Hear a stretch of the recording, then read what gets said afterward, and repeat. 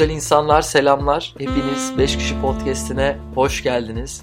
Ben Eray ve burada sizinle birlikte farklı yollardan yürümüş, özgün ve başarılı insanların hayata bakış açılarını, hayatlarındaki kırılma anlarını, hayattaki önemli konularla ilgili düşüncelerini, rutinlerini, alışkanlıklarını hep beraber inceliyoruz.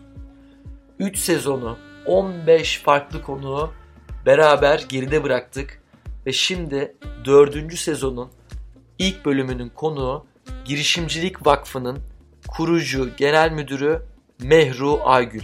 Mehru Aygül hayatının son 20 senesini sivil toplum kuruluşlarına vermiş biri. Daha önce Toplum Gönülleri Vakfı'nın yönetim kurulu başkanlığını da yapmıştı. Mehru Aygül'le çok farklı konularda aslında konuştuk. Özet olarak nelerden bahsettik? Yaptığı bir konuşmada, ben bu konuşmaya hazırlanıyorken izlediğim Red Bull'un etkinliğinde yaptığı konuşmada hayatındaki noktalar ve noktaları birleştirmek kavramından bahsediyordu. Ben de bu noktaları birleştirmek analojisini çok fazla kullanıyorum. Çok anlamlı buluyorum. Bu hayatındaki noktalar ve noktaları birleştirmek kavramı nedir? Onu konuştuk. Sürekli ilham konuşuyor. Her yerde ilham verici insanlardan, ilham verici konulardan söz ediyor. Hayatındaki ilham kavramı nerede duruyor? Niye bu kadar önem veriyor? Onu konuştuk. Hayatında daha önce umutsuzluğa düştüğü, çözüm bulamadığı, kendini kaybolmuş hissettiği ve aslında mevcut durumdan da, içinde bulunduğu mevcut durumundan da çıkacak motivasyonu kendinde bulamadığı bir durum oldu mu? O durumdan nasıl çıktı? Bunu konuştuk. Hayatta bazen öyle durumlar oluyor ki ya bırakayım mı, devam mı edeyim, bırakayım mı, devam mı edeyim, pes mi edeyim? Hep arada kalıyoruz. Mehru Aygül'e daha önce böyle bir durumda kaldı mı? Bu durumda nasıl karar verdi? Onu sorduk. Girişimcilik Vakfı ne yapıyor? Ve STK deneyiminde neler yaşadı? Hayatının son 3-4 senesinde neleri daha fazla ödemeye başladı? En fazla hediye ettiği kitap hangisi ve neden? Ve Türkiye'de herkesin akıllı telefonun arka planına istediği herhangi bir şey yazabilecek olsa neyi yazardı? Sorularının cevaplarını aradık. Çok keyifli bir sohbet oldu. Sohbetteki her konuştuğumuz konunun notlarına her zaman olduğu gibi 5kişi.com/Mehru Aygül adresinden ulaşabilirsiniz. Son olarak 18 Mayıs'ta Boğaziçi Üniversitesi'nde Red Bull'un bir etkinliğinde öğlen saat 1'de canlı 5 kişi bölümü yapacağız. Bir sürdürülebilirlik ajansı olan S360'ın kurucusu ve genel müdürü Kerem Okumuş'u, aynı zamanda benim kurucu ortaklarından olduğum sürdürülebilir giyim markası Reflect'in de yatırımcısı kendisi. Kerem Okumuş'u konuk alıyor olacağım. Sahnede canlı podcast yapacağız. Boğaziçi Üniversitesi'nde 18 Mayıs'ta.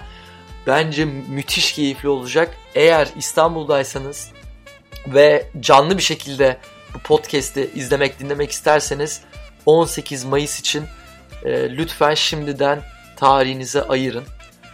Sözü daha fazla uzatmayalım ve podcast'e geçelim. Karşınızda Mehru Aygül.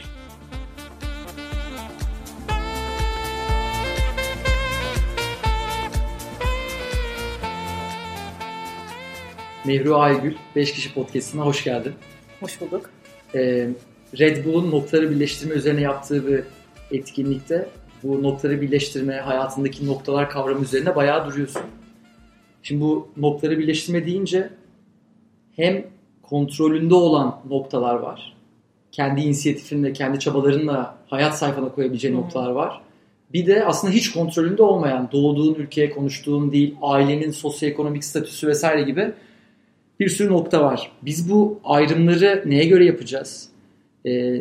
Bu noktaları birleştiriyorken hem kontrol edebildiklerimizi hem kontrol edemediklerimizi hepsini birleştirmeye çalışacağız. Genel olarak bu hayattaki noktalar ve noktaları birleştirme kavramları ile ilgili konuşabilir miyiz? Ya bence kontrol edemediğimiz noktalar, yani işte coğrafya, aile, kardeş, cinsiyet, cinsel yönelim, işte sahip olduğun engeller, zihinsel ya da fiziksel bir sürü aslında şey ya da içinde doğduğun dönem, hani coğrafyadan da bağımsız dönem, dünyanın içinde olduğu hal, ülkenin içinde olduğu hal. Bunlar senin gerçeklerin ve bunları kabul edip bunların üzerine ve bunlarla, yani bu enstrümanlarla ne yapabileceğine bakman gerekiyor. Bunları kabul etmek yerine bunlarla savaşırsan, işte ben niye böyle bir aileye doğdum, işte benim ailem niye böyle, işte niye benim böyle bir hayatım var, işte niye bu ülkede yaşıyorum ve vesaire vesaire, söylenebilecek çok fazla şey var. Ama eğer sen bunlarla savaşmaya ve bunlarla kendinle sürekli kavga halinde olursan aslında zaten o yeni nokta görme şansın çok az. Yeni noktaları görmek için de zaten bir şekilde kabul noktasına ulaşman gerekiyor. Ulaştığın kabul noktasında senin karşına çıkan şeyler o an için anlamasan bile, o an için işte senin için anlamlı olmasa bile bir süre sonra getirdiğin noktalarla, yani sahip olduğun, doğuştan sahip olduğun noktalarla edindiğin noktalar birbiriyle çarpışıyor aslında. O çarpışmadan doğan enerji seni yapmak istediğin şeyde, gitmek istediğin yolda daha iyi, daha başarılı ya da daha anlamlı şeyler üretmene sebep oluyor. Eğer sen o çarpışmaya izin vermezsen bir yandan edindiğin noktalar da senin kafanda beliren aydınlanma anları olmayacak. Yani noktaları birleştirme kavramı hepimiz biliyoruz. Steve Jobs'ın konuşmasından çıkan bir kavram. Yani orada adamın söylediği şey çok temel şey. Yani okulu bırakacakken aldığım kaligrafi dersinin işte Apple'ı kurarken bana ne kadar destek olduğu. Şimdi o eminim dersi alırken bunu eminim değil, yani %100 bunu düşünmüyordu tabii. Evet. Yani Apple fikri yoktu belki kafasında. Tam o sözü de bu arada belki hatırlatmakta da fayda var. Noktaları sadece geçmişe bakarak birleştirebilirsin. Aynen. İleriye bakarak birleştiremezsin. Yani geçmişte yürüdüğün yolda edindiğin noktalar senin geleceğe götürdüğün şeyler olacak. Yani bir şekilde biriktirmiş olman gerekiyor. Biriktirebilmiş olmak için de sağlam bir kapı haline gelmek gerekiyor. Onun için de önce sahip olduklarını kabul etmen gerekiyor bence. Çok iyi. Aslında şöyle o zaman belki özetleyebiliriz. Geçmişindeki bütün noktaları önce bir kabul et. Hatta sahip çık, kucakla. Sonrasında da hayatına yeni noktalar koymak için hep açık ol. Evet. Bir de tabii hiç unutmadan arada geriye böyle bir adım atıp sürekli şeyi değerlendirmek lazım. Ya hangi noktalar birleşiyor, yeni buradan ne çıkar vesaire gibi, öyle bir çaba içinde de belki olmak lazım. Ya olmak lazım tabii ki, ama orada bence ince bir çizgi var. Sürekli geçmişe dönüp kendini sorguladığında aslında bir yerde kendine çok iyi davranmayabiliyorsun. Yani kendini olduğun gibi kabul etmek evet çok önemli bir şey ama zor bir süreç yani.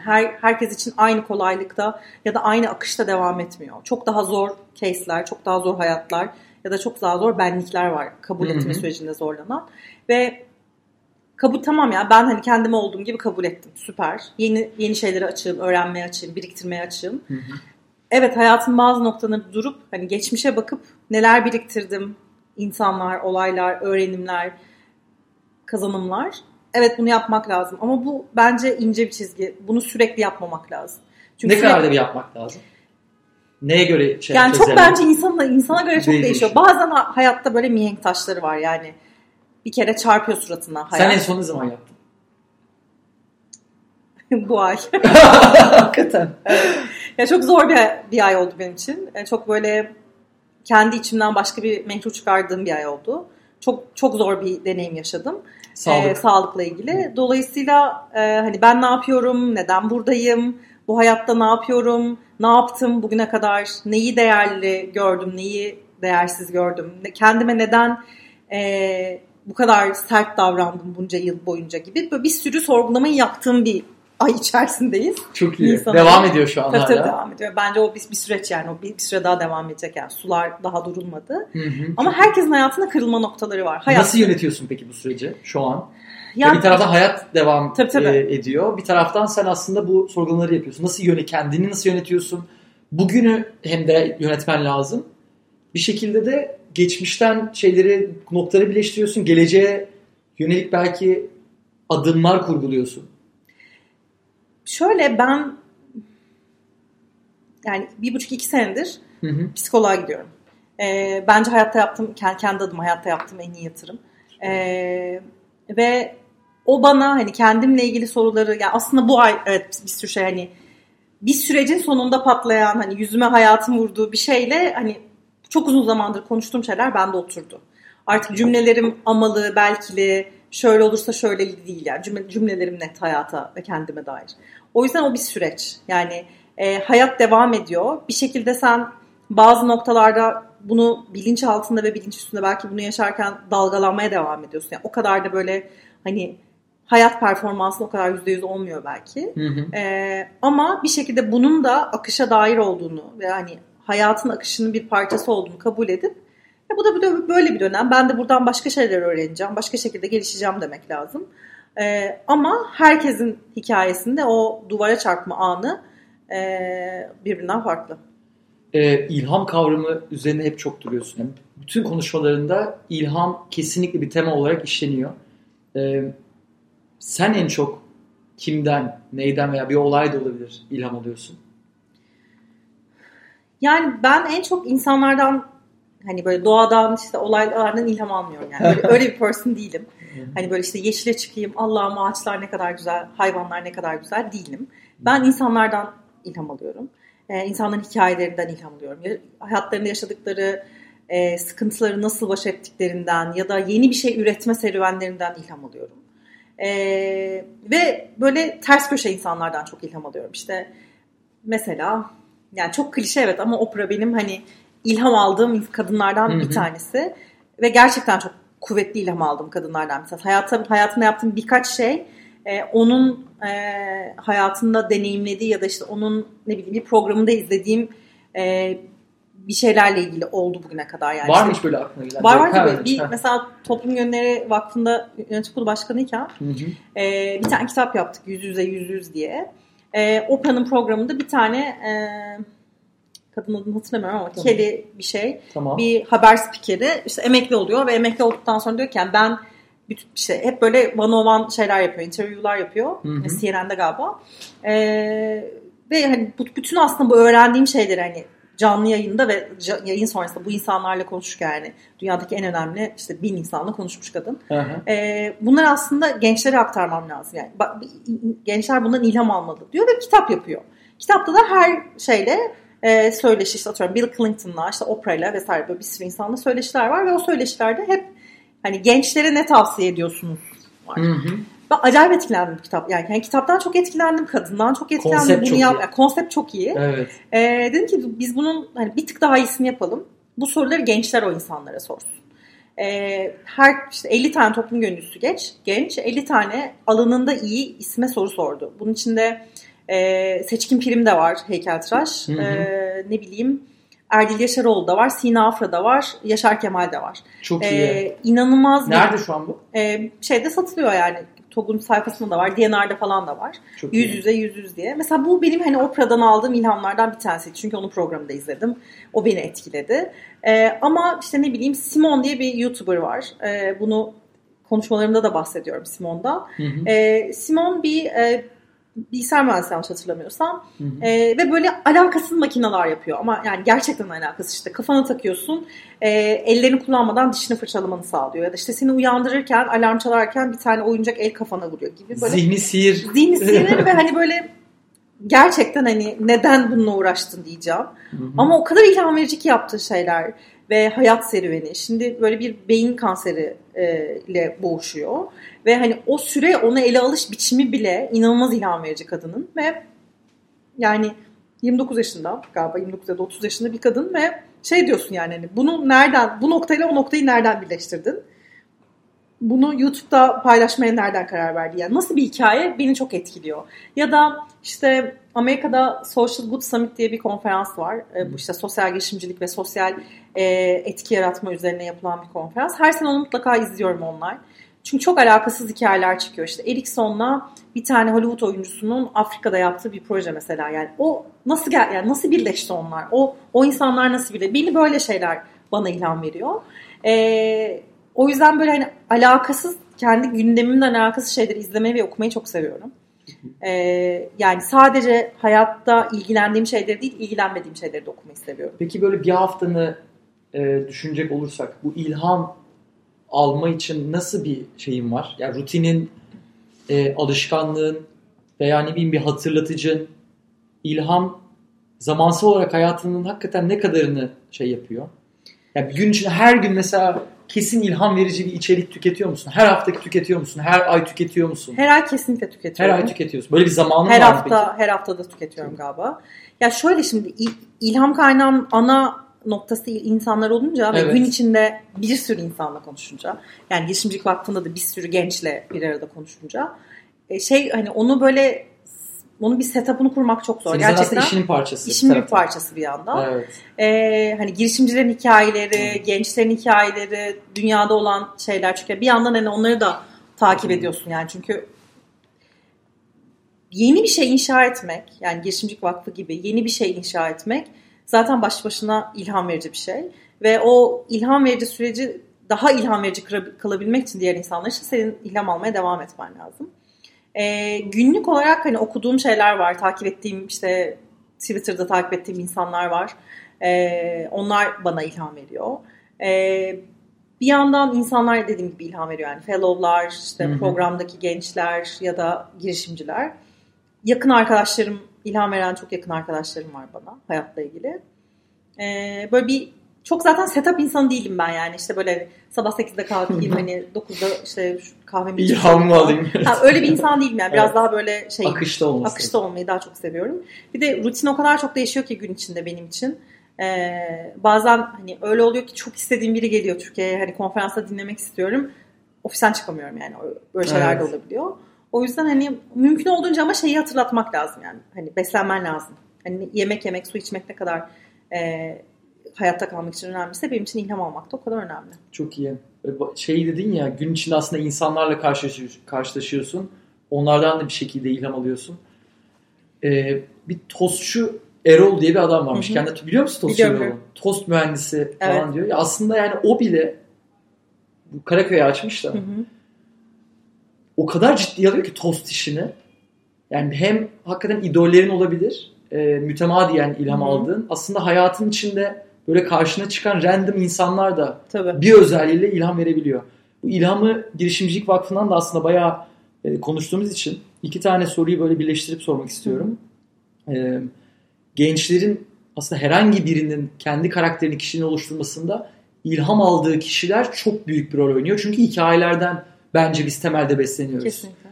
Oradaki birinin bir özelliği, bir şeyi çok hoşumuza gidiyor. Nasıl onun yolundan gidebiliriz diyoruz. Nasıl öğrendiğine bağlı bu. Öğrenme şekline bağlı. Her insan aynı şekilde öğrenmiyor ve o yüzden her insan aynı şekilde ilham almıyor. Bazı bir insan hayatını alıyor, bazı kitaptan alıyor, bazı doğadan alıyor. O yüzden hani evet, çoğunlukla hikayelerden ama başka türlüsü de mümkün. Çok doğru. Bu benimki aslında bayağı bireysel. Yani Girişimcilik Vakfı niye benim için müthiş oldu? Çünkü benim ilk ilham alma şeyim insanlar ve orada bir sürü benim olmak istediğim yerlere gelmiş insanlarla tanışıyorum, sohbet ediyorum. Bana dediğim gibi o değişebilir. Bir sözünü alıntılayayım. Sonra oradan biraz Girişimcilik Vakfı'nı açalım. Genç zihinler daha yaşanılabilir bir dünya için farklı sorunlara veya ihtiyaçlara yönelik fikirler üretiyor. En büyük engel ise mezun olan gençlere dayatılan geleneksel kariyer yolları. Biz bu algıyı kırmak, gençlere girişimciliğin bir kariyer alternatifi olduğunu göstermek istiyoruz. Doğru. Girişimcilik Vakfı kaç sene oldu? 5. 5 sene oldu. Bu yıl 5. yılım. Ben de ilk fellow'lardım. Evet. Sana bir direkt topu bırakayım. Girişimcilik Vakfı hayatında nasıl bir yerde duruyor? Nasıl hissediyorsun? Ne yapıyor? Misyonu ne? Yani bireysel noktadan bakarsan ben temel olarak zaten işkolik bir insanım. Yani hayatımda iş benim gerçekten büyük bir, hani sevdiklerim ve iş benim için büyük bir yer. İnanmadığım hiçbir işi yapmadım bugüne kadar.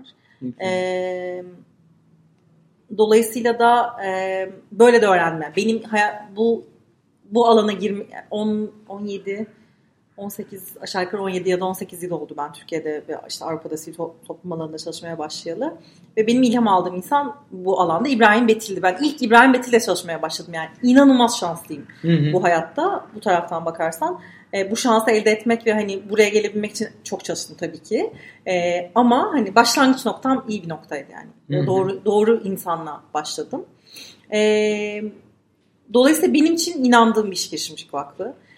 Sina Afra 6 sene önce bana ilk hani ben böyle bir şey yapmak istiyorum, bizi biri tanıştırmıştı.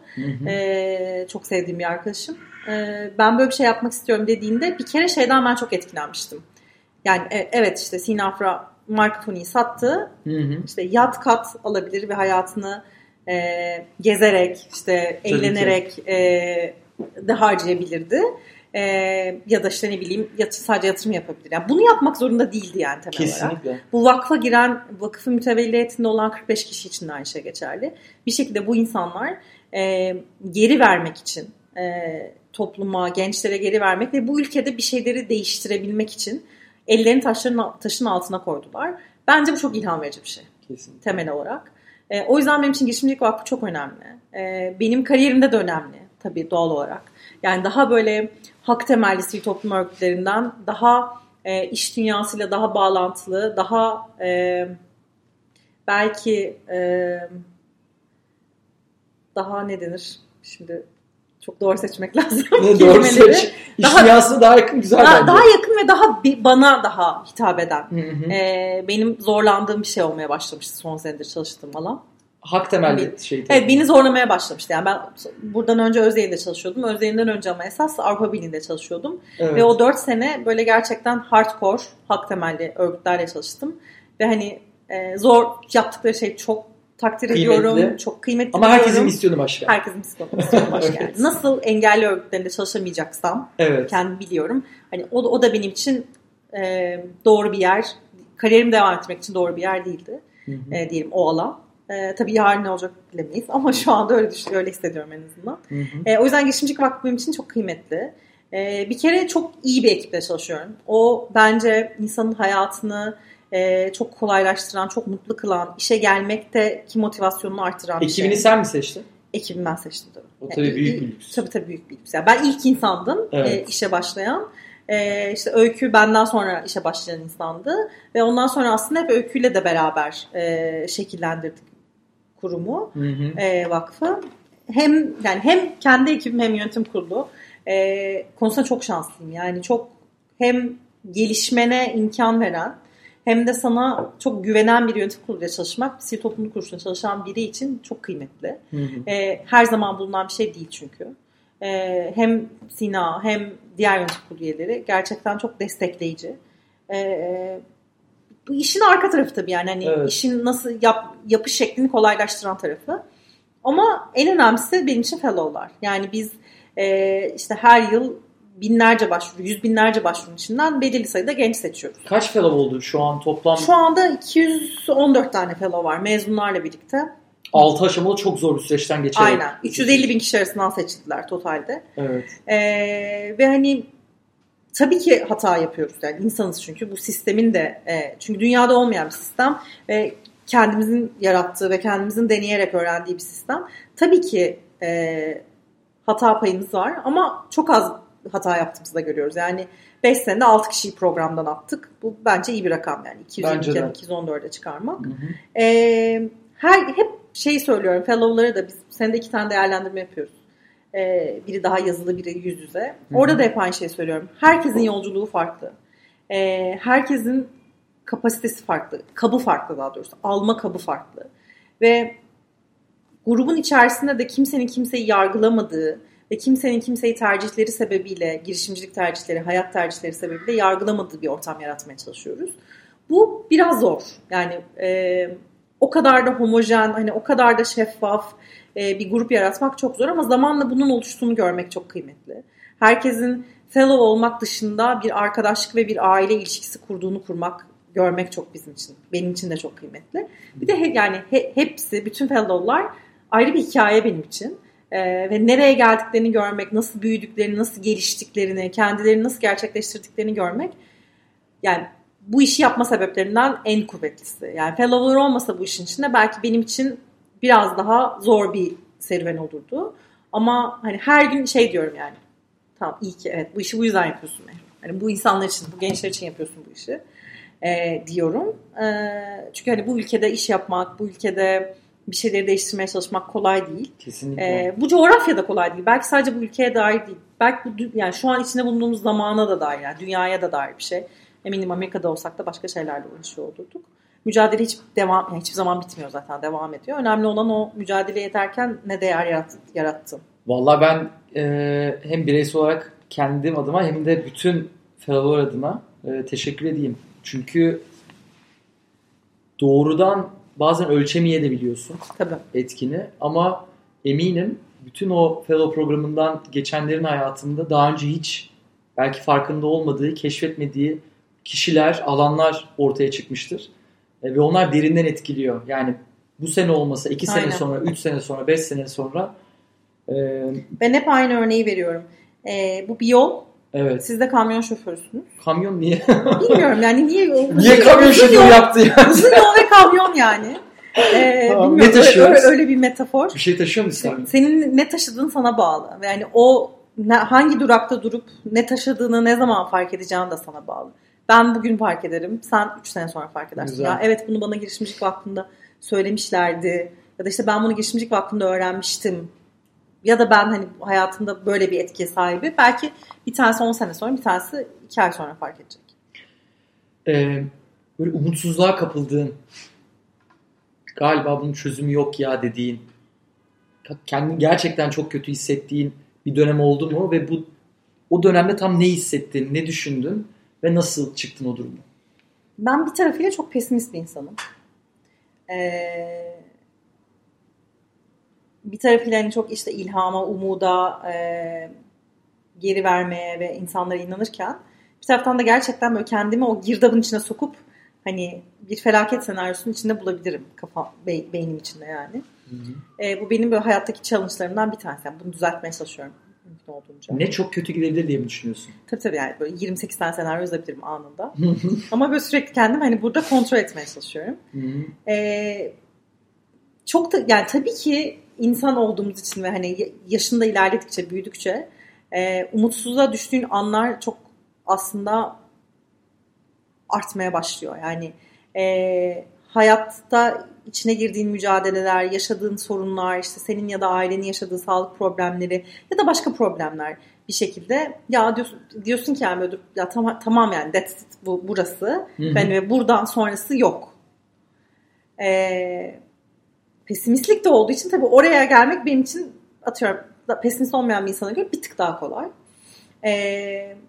Umutsuzluğa düştüğümde hep inanmasam bile kendime şu cümleyi söylüyorum. Hiçbir şey sonsuza kadar kötüye gitmeyecek. Hayatta hiçbir şey durağan ve düz değil yani şey değil. Yani aşağı ya da yukarıya değil. Bir şekilde hep dalgalanacak. Yani şimdi kötü gidiyor arkasında iyi bir şey olacak. Ya da hani olmasa bile bundan hani kötüsü de olursa o zaman daha iyisi olacak. Yani bundan kötüsü de olabilir hayatta. Ve şeyi hep söylemeye çalışıyorum kendime. Mümkün olduğunca. Bunun olmasında bir sebep var. Güzel. Ve böyle son zamanda yaşadığım çok yani taze bir şey. Böyle hani ya hani bu niye benim başıma geldi? Ben niye bunu yaşadım? Hani abi bu da mı oldu falan hani her şey üst üste falan dediğim bir anda yani öğrendim ki böyle hani o olmasaydı işte başka bir şey olmayacaktı. Daha iyi bir şey ortaya çıkmayacaktı. Ve gerçekten birbirlerine hani böyle yapışık bir süreç. Ve şey dedim yani bak hani her şeyin olmasında bir sebep var. Her şeyin bunun senin başına geliyor olmasında şey üzerinden söylemiyorum yani. İşte bunu sen hak ettin, işte şu hatayı yapmıştın o yüzden bu başına geldi değil. Bu da olabilir yani. Bunu da sorgulayabilirsin. Ya ben hani atıyorum işte hayatta neye inandığına yani neye inandığınla alakalı bence ama işte hani hata yaptım. O yüzden hani bu da bu hatanın sonucu ve bunu kabul etmem. Bunu onu öyle yorumluyorsun. Öyle yorumlayabilirsin. Evet. Ama bazen ve hani benim için de çoğu zaman hani bir dakika dur hani ve bu hani bunun arkasından bir şey gelecek. Şunu yüzden bunu yaşıyorsun şu anda. Demek yine o mutsuzluk anlarından çıkarmaya yardımcı olan bir şey. Sadece tek başına yeterli mi? Hayır değil. Pesimist bir insan olmasaydım evet yeterli olurdu eminim. Ama çaba sarf ediyorum. Yani o girdaptan çıkmak için çaba sarf ediyorum. Ve mümkün olduğunca da beni up edebilecek, beni oradan çıkartabilecek insanların etrafında olmaya çalışıyorum. Çok güzel. Çok hoşuma gitti. Hayatta hiçbir şey sonsuza kadar kötüye gitmeyecek. İlla bir yerde dönecek. Yani çok sert bir söylem belki ama hep şeyi düşünüyorum ben. Hep cümlem şudur yani herkese de hayatımda bunu bir kere söylemişimdir mutlaka. Yani ne acı yaşarsan yaşa hep şunu düşün. İnsanlar çocuklarını toprağa gömüyor ve hayatlarına devam ediyorlar. Doğru. Bence bunun ötesi yok. Ya benim çocuğum yok ama hani o acıyı tahayyül edebiliyorum. Yani hani kendin hani kadın olarak kendi içinde büyüttüğün bir varlığı, büyüdüğünü işte ne bileyim sevdiğini, aşık olduğunu, üzüldüğün çocuğu olduğunu gördüğün bir varlığı toprağa gömüyorsun. Teknik olarak hani hayat döngüsü olarak senin önce girmen gerekirken belki.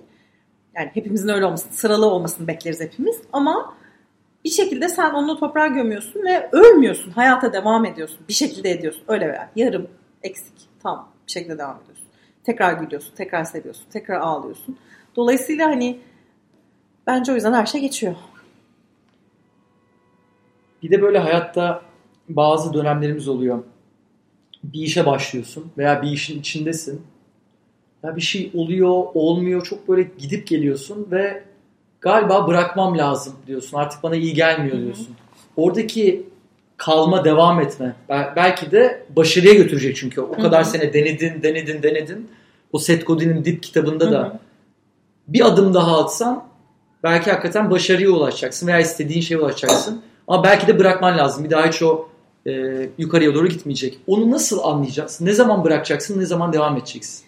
Yani bunu bilebilen varsa örnek hayatta... var mı? Şöyle bir olay yaşadım. Bırakmadım. Şu yüzden bırakmadım ve iyi bir yere gitti. Veya bıraktım hakikaten bana iyi gelmiyordu. Şunu düşünerek. Yani böyle daha kariyerin başındayken 24-25 yaşındayken bir yerde çalışıyordum. Şimdi hiç isim lazım değil. Tamam.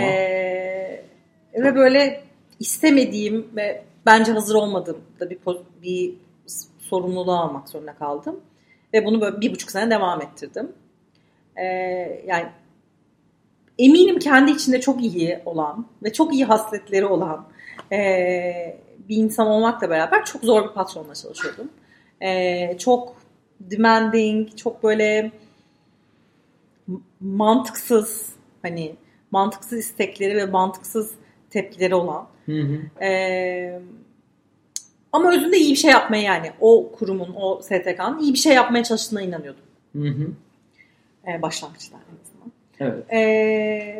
Ve bir şekilde ya ben buna başladım ve buna devam etmeliyim. Yani işte böyle 2-3 tane büyük event yapıyorduk. Yani bu eventlerin bitmesini beklemem lazım. Ben başladığım işi bitirmeliyim. Başarısız olmamalıyım. Bu arkadan başka şeyler geliyor tabii orada. Yani başarı kavramını nasıl tanımladığın, kendin neye göre başarısız kurup kurmadığın, tabii şu an 24 yaşındaki bana dönüp bunu söylesem saçma falan der belki. Ama şu anki aklımla ne olduğunu görebiliyorum tabii ki. O zaman görmek mümkün değil. O dönem bırakmayı başarısızlık olarak, değil mi? Tabii bırakmayı pes etmek olarak görüyordum yani. Evet. Niye yani, ne demek bırakmak yani? Evet. Sen hani ne demek başarısız olmak yani? Sen bu kariyeri kendin inşa ettin ve gerçekten yani bu şey tarafından sonra hani kendini beğenmiş bir taraf üzerinden söylemiyorum ama ben benim işe başladığım zaman neredeyse olmayan bir sektörde kendime o yaşta bir kariyer inşa ettim. Çünkü genç olman, kadın olman, bu ülkede ne yaparsan yap zor yani bir kere o bir tarafa. Ve bırakmadım. Bırakmam gereken zamanda bırakmadım diyeyim. Sonunda bıraktım da. Ve ülser oldum. Yani böyle hani işte 5-6 kutu antibiyotik kullandığım, işte midemde 7-8 tane yaranın olduğu falan bir ülser oldu. Ama hala hani gelmiyor yani aydınlanma. O günlerin akşam mesela eve gidiyorsun, iyi hissetmiyorsun. Tabii iyi hissetmiyorum yani. Ne kadar sürdü bu süre? Yani ne kadar, atıyorum 2 ay mı, 5 ay mı, 6 ay mı? Bir yıl her gün huzursuz hissetmene rağmen sonra, pes etmeyeyim, pes eden biri olmayayım diye bırakmadım. Aynen. Ve sonra yani şu an geriye dönüp bakıyorum, son 6 ayı kendimi sabote etmişim. Yani hani kesinlikle full performans falan çalışmamışım. Evet, işimi iyi yapmışım ama hani çok daha iyisini yapabilirmişim falan filan. Ve sonra sonuç itibariyle işler kopma noktasına geldi ve koptu. Ya, karşılıklı olarak koptuk yani. Onlar da ben de. Hani şu an yolda görsek birbirimizin suratına bakmayız. Kötü bitti diye bayağı. düşünüyorum. Yani bilmiyorum, o kadar zaman geçtik üzerinden, belki de bakarız yani, görmedim hiç. Sen bakarsın. Yani çok emin değilim. Tamam. Sonra geriye dönüp bakınca o zaman da, yani o ilk zamanlarda şeyi görebiliyordum. Yani ben bir kere hani benim hayatta olmak istediğim resim bu resim değil. Hani bir kere zaten burası benim için yanlış bir yer. Bir bunun aydınlanması. Bir hani Mehru senin derdin ne yani? Neden bırakmıyorsun? Sonuçta hani bırakmak, işte kovulmak, ne bileyim başarısız olmak, yani yaptığın işi başarısız hale getirmek ya da başarısız olmak, becerememek. Bunlar... Yani bak az önce çok müthiş bir şey söyledim. Başarısız olmayan birey olarak değil de bir iş yapıyorsun. Aynen. O işin aslında başarısı olması. O ayrım inanılmaz bir ayrım. Aynen. Ama onu işte oradayken fark etmek çok zor. Evet. Benim için çok zordu yani. Bunun seni tanımlamadığını kabul etmek gerekiyor her şeyden önce. O yüzden hani içinden ne zaman yani belki evet bir adım atsan daha atsan muhteşem olacak o iş. Girişimciler için de aynı şey geçerli. Yani çalışıyorsun. İşte yatırım arıyorsun, yatırım buluyorsun, işte ürün ortaya çıkartıyorsun, müşteriye gidiyorsun falan, her şey çok iyi gidiyor. Ülkede kriz çıkıyor ve sen hani devam edemiyorsun. Ama işte ne bileyim bir adım daha atsan, Avrupa'ya taşısan belki işin çok daha iyi olacak ama belki sen o noktada değilsin. Önemli olan senin ne noktada olduğun. Senin hayatta ne yapmak istediğin, ne noktada kendini iyi hissedeceğin. İşin ne kadar başarılı olacağı senden bağımsız değil çünkü. Sen iyi ve tam olmadığın müddetçe, kendini mutlu hissetmediğin müddetçe, o iş iyi bile olacak olsa o adımı atsan, sen mutsuz olacaksın. O yüzden hiçbir önemi yok. Çok iyi. Onu fark etmek gerekiyor. O da çok zor bir şey. Bazen çoğu zaman içindeyken görmek imkansız bence. O yüzden insanın hayatında mentorları olması lazım. Durup sana doğru yolu gösterebilecek. Seni tanıyan bu arada. Aynen seni çünkü tanıyan. Çünkü özünde o var. Aynen tabii seni çok iyi tanıyan. Evet. Yani bir uzun süreli bir ilişki geliştirdiğin. Yani benim mentora ihtiyacım var. 5 soru soracağım, işte 5 gün sonra aramayacağım değil yani. Evet. Bir ilişki geliştirdiğin, belki hayatında dostun, arkadaşın olarak olan, evet, ama sana ya bir dakika Mehru diyebilecek birileri olması lazım hayatında. Sana doğru soruları sorabilecek. Doğru soru. Bu senin eşin de olabilir. Bu senin gerçekten akıl hocan da olabilir. Ya da arkadaşların da olabilir ama birileri onu, yani hayat tek başına kendi aklınla gidebileceğin bir yolculuk değil. Yani akıldan üstün ve gerçekten o kadar mükemmel yaratıklar değiliz yani. Hani o kadar her şeyi düşünebilen, 360 derece görebilen yaratıklar hiçbirimiz değiliz. O mentorların da mentorları var yani, öyle düşünmek lazım hayatta. Ve mentor olmak ya da hayatta birilerine danışıyor olmak ya da ne bileyim işte hayatta psikoloğa gidiyor olmak, birilerinden yardım alıyor olmak acizlik, zayıflık değil. Aslında daha güçlü olduğunu gösteriyor senin. O yüzden bence girişimciler için de aynı şey geçerli. Sormaktan, yardım istemekten ve ben hani buradan çıkamıyorum demekten gocunmamaları ve utanmamaları gerekiyor. Ya herkes için geçerli ama tabii girişimciler daha sık bu noktaya geliyor galiba.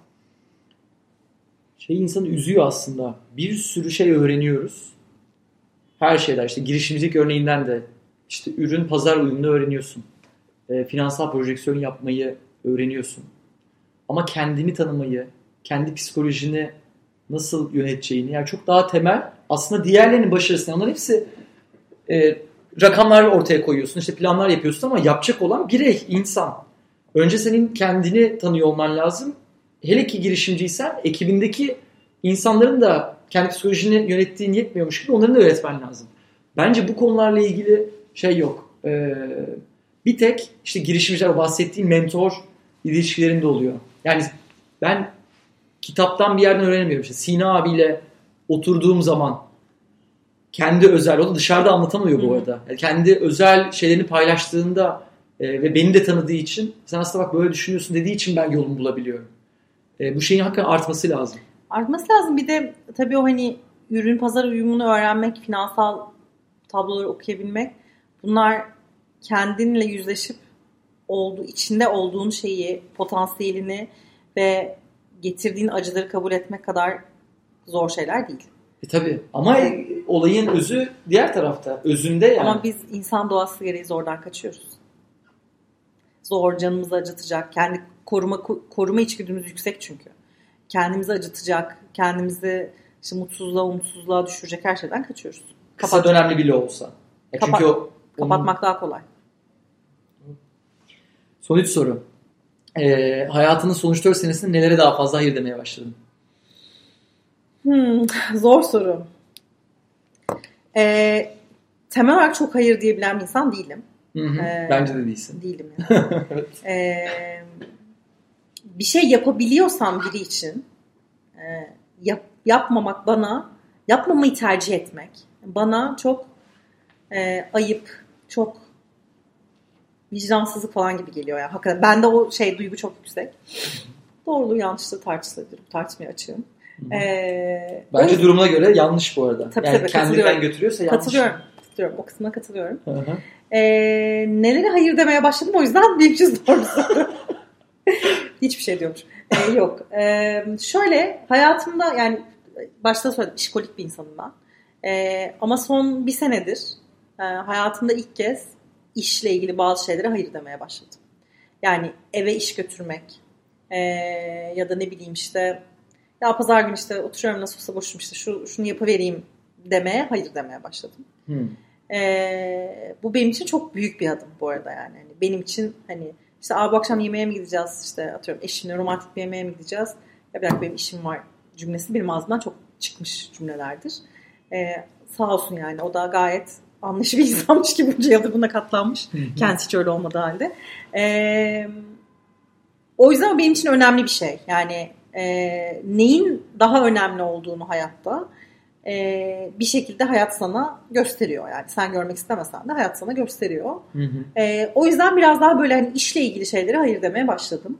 Kendine vakit ayırıyorsun. Kendime vakit ayırıyorum. Dizi izliyorsun. Dizi izliyorum. Oradan Game of Thrones'u soracağım bu arada. Evet, kitap hala başlamadım izlemeye bu sezonu. Kitap okuyorum. İşte ne bileyim kendimle ilgileniyorum biraz. Biraz böyle hani gerçekten biraz o dönemdeyim yani böyle kendimle ilgilenme dönemindeyim. Ve gerçekten bana daha iyi geldiğini hissettim. Yani işte de performansımı daha yükselten bir şey oldu. Odaklanmamı, iş içerisinde yani gün içerisinde daha çok şeyi daha produktif bir şekilde, üretken bir şekilde yapmamı sağladı. O yüzden iyi bir şeymiş diye düşünüyorum şu anda. Ben çünkü diye düşünüyorum işte performansını düşürür, hani işleri yetiştiremem falan gibi böyle kendi içimde anlamsız şeylerim vardı. Daha verimli oldun. Daha verimli oldum. Çünkü daha temiz bir kafayla işe gidiyorum. Daha temiz bir kafayla işten çıkıyorum. İşte atıyorum ben yazarak çalışan bir insanım ve yazmayı ve görsel olarak düşünmeyi seviyorum.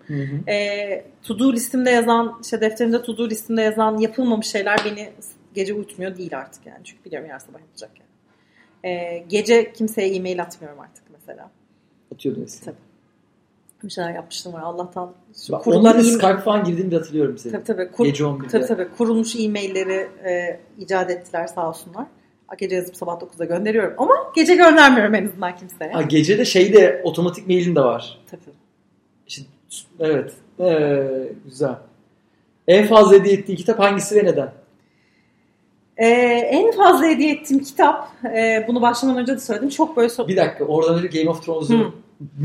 Ben Game of Thrones'u hiç izlemedim. Onu bir kere daha söylemiş olayım. Niye Game of Thrones'u izlemeliyim? Niye Game of Thrones'u izlemesin? Aynen.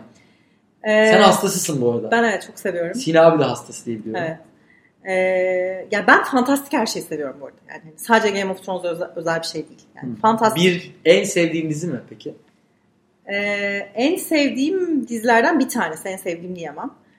Ama hani fantastik kategorisinde en sevdiğim dizi evet. Bir şekilde bilmiyorum yani o fantastik dünya bana inanılmaz ilham veriyor. Hayal gücümü inanılmaz geliştiriyor. Ve o kötülüğün yani saf kötülüğün karşısındaki saf iyilik değil ya hikaye aslında. Yani hiç kimse saf kötü ve saf iyi değil ya.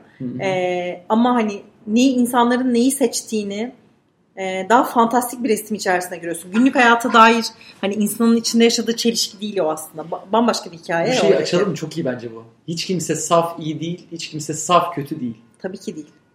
Tabii ki değil. Yani kendine bak ve diyebiliyor musun ki ben %100 iyiyim? Diyeyim mümkün değil diyemez. O yüzden benim büyük annemin bir lafı var. Çok inanıyorum buna ve hep çok da söylerim. Bir insanın %50'si iyiyse o insan iyi bir insan. Yani sana onu yargılamak, geri kalan %50'siyle de onu yargılamak sana düşmez. Çünkü günün sonunda senin de %50'in ya da belki %70'in, %80'in kötü. Bilmiyorsun. Yani herkesin kendi iç hesabı. Dolayısıyla yani fantastik hikayelerde de evet sonunda iyilik kazanıyor. Bilmiyorum Game of Thrones'da kazanacak mı kazanmayacak mı ama ya da kim iyi kim değil tartışılır ama adalet duygusu ve o iyi ve kötünün savaşı hali ya da bir şeyle bir şeyin savaşı hali ve oradaki o şey beni çok cezbediyor. Game of Thrones'da da karakterler çok kuvvetli. Ve her karakterin bir hikayesi var ve o örgü çok güzel. Yani hani işte şimdi izlemeyenler için spoiler olmasın ama bir karakterin işte atıyorum 5 kuşak öncesindeki hikayesiyle, ailesinin hikayesiyle bir karakterin bugünkü hikayesi çarpışıyor. Ve bence inanılmaz bir dünya yani. Adam onu nasıl yazmış bir kere temel olarak. Hani yazmışsın, bunlar nasıl çekmiş ya? Nasıl hayal ettin o dünyayı? Beni çok büyülüyor. O hani alışılmışın dışındaki her şey beni çok büyülüyor aslında. O yüzden hani ilham verici benim için Game of Thrones. Tamam. Sadece Game of Thrones değil ama yani ben mesela bir Harry Potter fanıyım. Ve yani kitapları kaç kere okuduğumu gerçekten hatırlamıyorum. Kaç kere mesela? 10 plus. Hepsi. Tabii 10 plus. Şaka yapıyorsun ya. Tabii. Ya şöyle düşün bak, Finlandiya'da yaşıyordum ben. 4. kitap çıktığında orada çalışıyordum. Ve böyle bir kitaptı 4. kitap. Yani böyle işte hani bayağı büyük bir kitaptı. Ve işte hani İngilizcem çok iyi değil. İşte orada bir yandan hani İngilizce iş yapıyorum ama hani kitap okumak başka bir İngiliz ve hani şansım Amerikan İngilizcesi değil, İngiliz İngilizcesi olan kitap bulabildim Finlandiya'da. Yani böyle azmedip onu elimde sözlükle bazı yerler. Çünkü bazı sözlükler de saçma sapan yani hani sonuçta sihirle ilgili cümleler, kelimeler. Böyle azmedip onu okuduğumu hatırlıyorum mesela. Sonra gelip Türkçesini okudum ama yani sonuç itibariyle hani benim için gerçekten böyle en mutsuz ve umutsuz ve hani Allah'ım öleceğim galiba anlarında yani hani Harry Potter açıp izlemek ya da okumak daha doğrusu. Çünkü kitap benim için kitaplar daha kıymetli kesinlikle. O yüzden çok fantastik dünya benim için yani okumadığım fantastik seri yok olmayabilir yani. En çok hediye ettiğim kitap. Buna rağmen Harry Potter diyeceğim. Hayır değil. Harry Potter'ı kimseye hediye etmedim. Ama herkese okuması için baskı yapıyorum. O ayrı bir konu. Şimdi yeğenlerimin biraz büyümesini bekliyorum. Hani biraz büyüseler de hani okuyabilseler. Çünkü mesela bir tanesini izlettirdim. Korktu falan daha. Olmadı yani. Ben çünkü ilk okuduğumda hatırlamıyorum kaç yaşındaydım da lisede yok üniversitedeydim herhalde. Biraz böyle o kadar da çocuk kitabı değil yani bir yandan. En çok hediye ettiğim kitap. Çok kitap hediye etme alışkanlığım yok ne yazık ki. Biraz daha böyle hani belirli bir tarza ait kitaplar okuduğum için belki. Çok insanı değilim yani işte böyle kişisel gelişim kitapları okuyayım. Bana gelmiyor yani. Videosunu izlemeyi tercih ederim. Dikkatim dağılıyor yani. Dikkatimi sabit tutamıyorum böyle kitaplarda. Ama yıllar önce yani 14 yıl önce eşimle tanıştığımda yani ilk böyle daha işte çıkmaya başladık falan. Ben böyle işle ilgili çok kötü bir dönemden geçiyordum yani. O içinde bulunduğum yerde olmak istemiyordum. O aynı dönem değil mi? Değil aynı dönem. Bir daha başka. Bu ilk hayatım, kariyerin başındayım daha. Tamam, üniversiteden yeni mezun olmuşum. Tamam. Hani oranın içinde olmak istemiyorum. Hani ama nasıl çıkacağım insanları üzmeden ve hani ait olduğum kimliğimin büyük bir parçası olan bir şeyi kırmadan nasıl çıkabileceğimi bilmiyorum. Ve gerçekten çok böyle çok umutsuz olduğum bir andayım ve çok toyum, çok gencim falan. Burak bana doğum günümde yani işte biz tanıştıktan bir ay sonra falan galiba değil öyle bir ay sonra bana Işığın Savaşçısı kitabını hediye etti. Işığın Savaşçısı. Adam Simyacı'nın yazarının. Coelho muydu? Coelho galiba yanlış hatırlamıyorsam. Yani simyacı Paulo Coelho da. Evet aynen. Evet onun kitabı. Evet. Ve o bana böyle inanılmaz ilham verdi. Işığın Savaşçısı'nın el kitabı. El kitabı aynen. Evet. İnanılmaz ilham veren bir kitap oldu bana ve gerçekten o an çok böyle ihtiyacım olan şeylerdi duymaya ihtiyacım olan şeylerdi. O kitabı hediye ettim mesela birkaç insana ve herkes yani hediye ettiğim insanlar için de aynı aydınlanma oldu diyelim.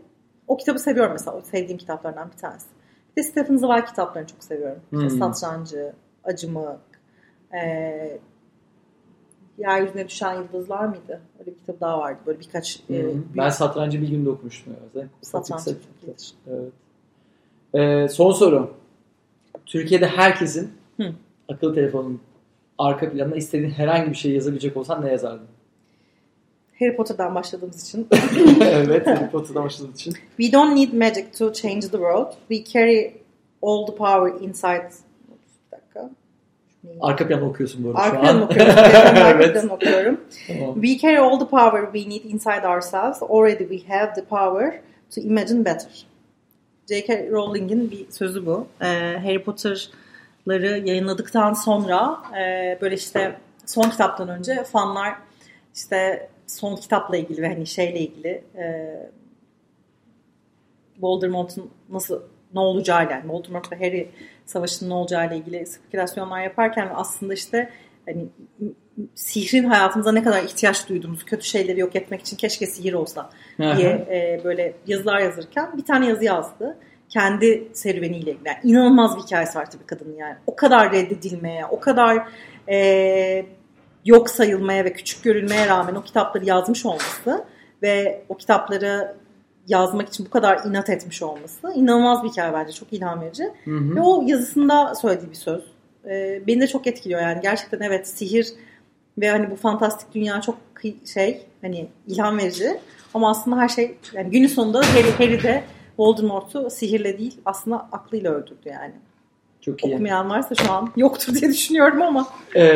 Bunun hem senin direkt arka planını alayım ben senden, hem de Türkçesini 5kişi.com/Mehru Aygül'e koyalım. Süper.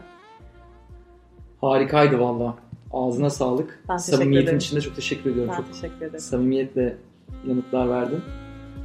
Teşekkür ediyorum. Çok sağ ol. Ben teşekkür ederim. Çok keyifliydi. Görüşmek üzere.